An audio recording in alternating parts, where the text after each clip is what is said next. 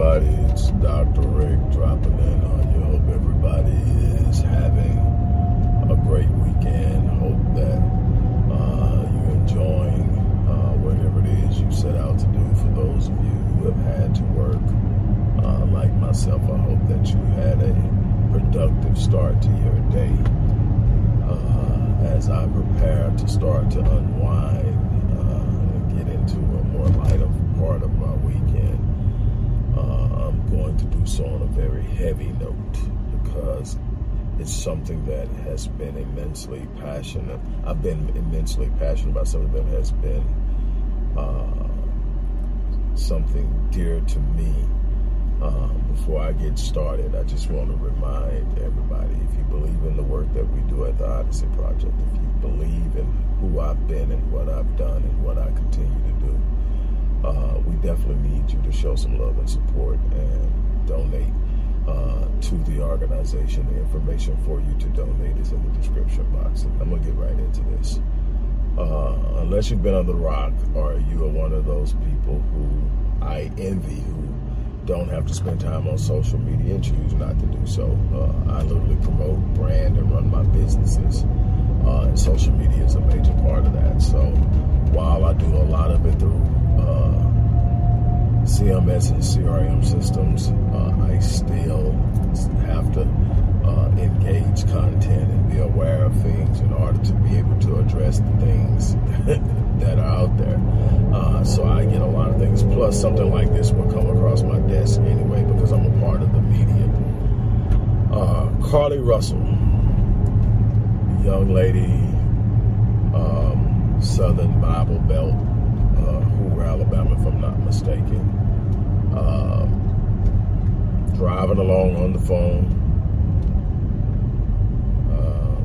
Tells the person on the phone there's a toddler walking along the interstate and decides to pull up and give help. I think she even makes a phone call to officials saying, hey, look, the person on the phone hears her scream. By the time the law enforcement officials get there, the toddler, her, nowhere to be found. She's been missing now for a couple of days. Her name is Carlee Russell. If you see any of my social media pages, you're going to see a picture of Carlee. Share that. Get it out.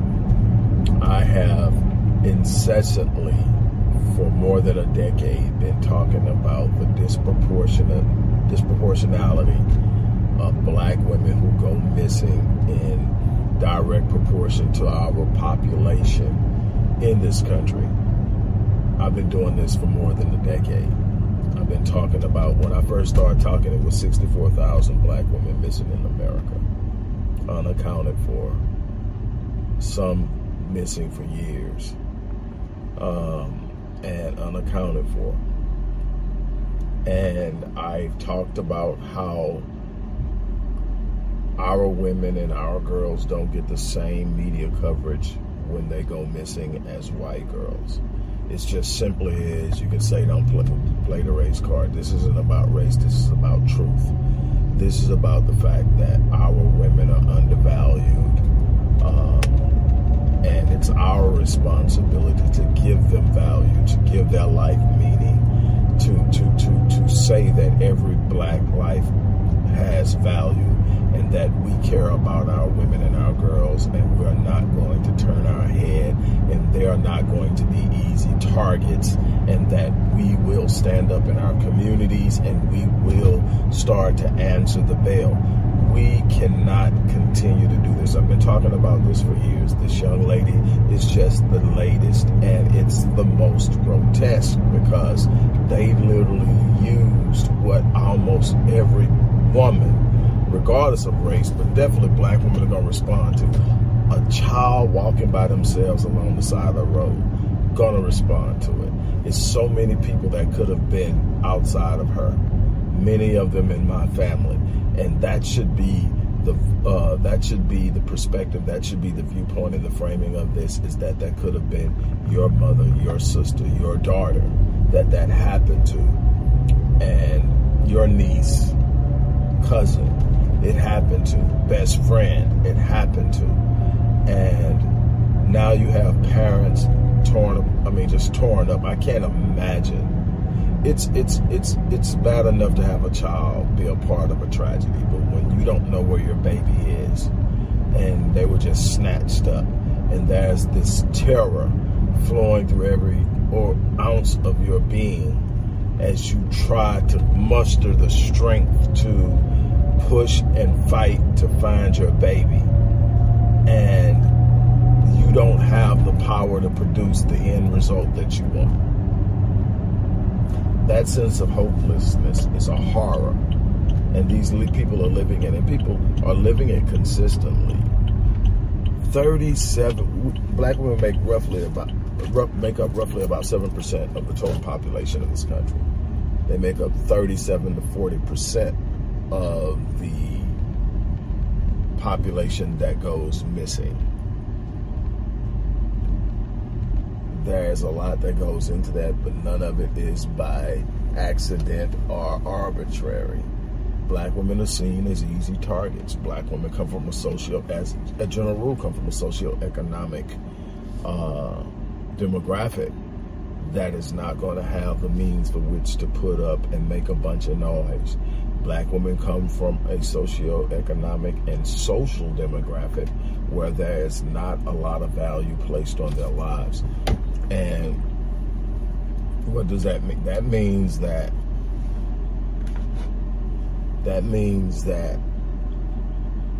I can snatch her, and if I get away clean, I've got a good chance of getting away with her. And I've told you that there's a lot going on that we don't like to talk about when it comes to missing black women. Yeah, some of it is on that thing that everybody loves to talk about because it stirs up the gender contention within the black community, and that's intimate partner violence, intimate partner homicide, and it does happen. The vast majority of this is based and due to something else, and it starts with human trafficking, sex trafficking.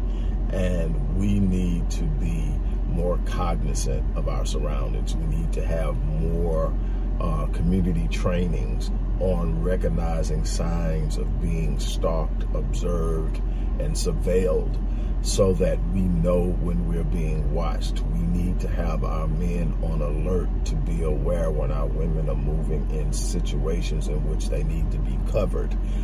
We are vulnerable, we are exposed, and we are being attacked, and our women are not safe, and I cannot stress this enough.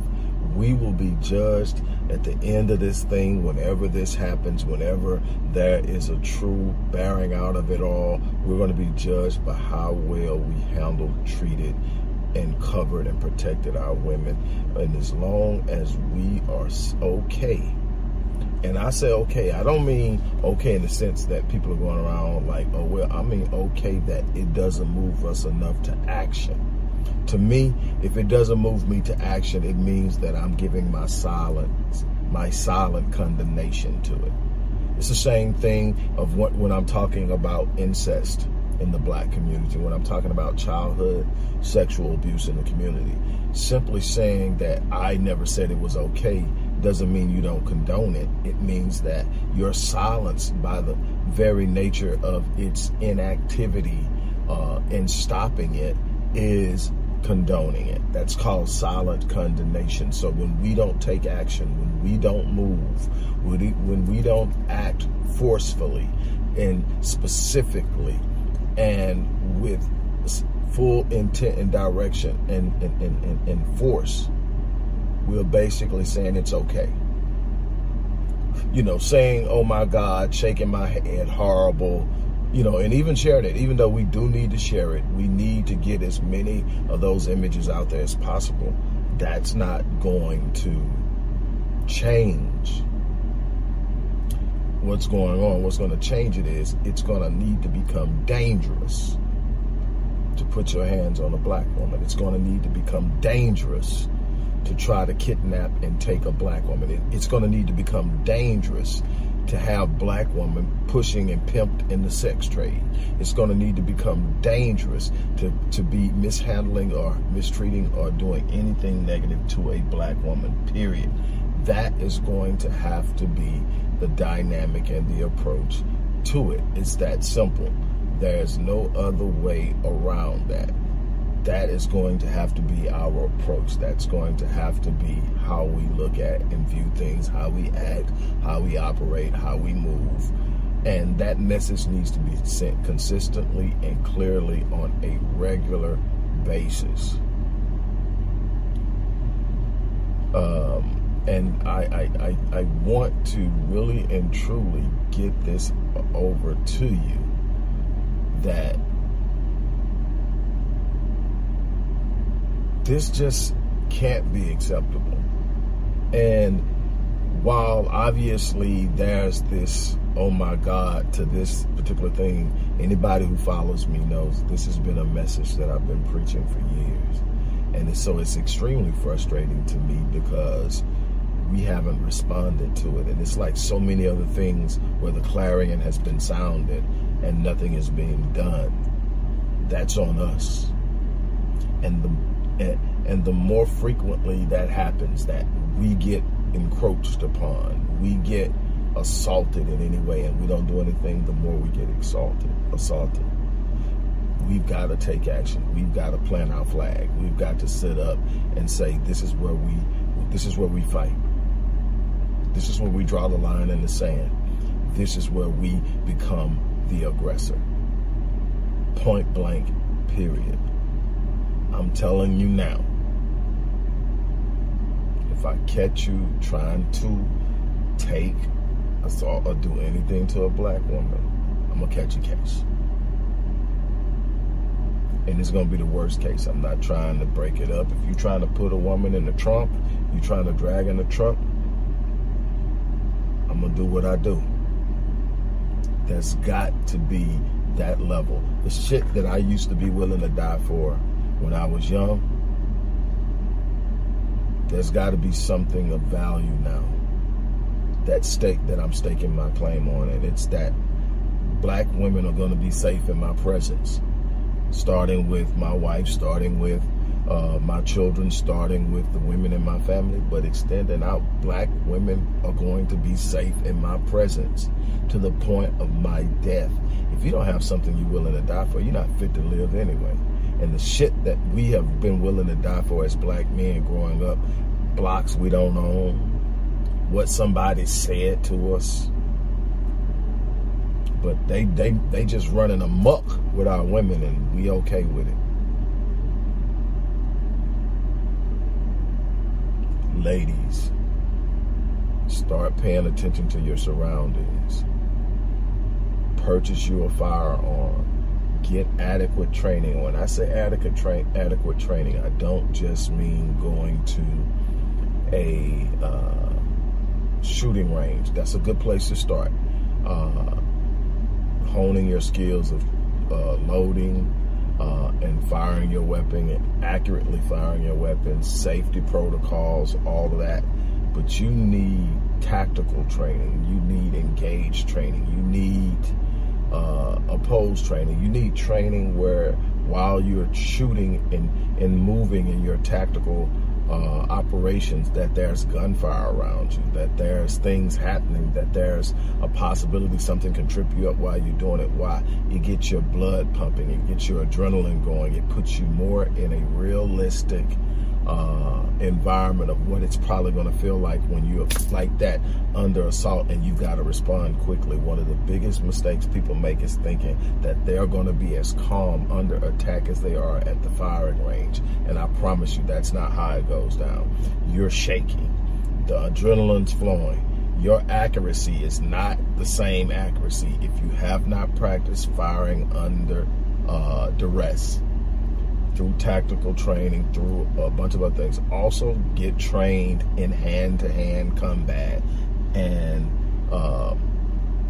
being able to disable attackers with 1 to 2 moves.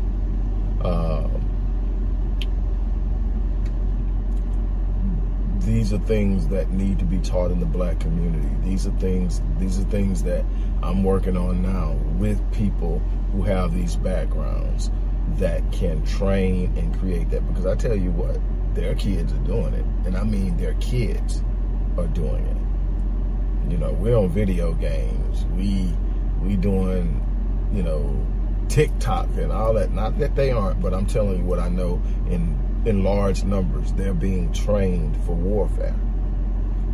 We need to train to protect ourselves because we are under attack. On that note, look, I'm going to get ready to get out of here.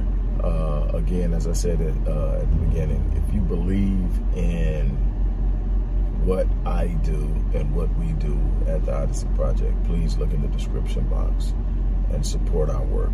We need it more than ever before right now. On that note, I'm out of here. You guys have an unbelievable remainder of the day.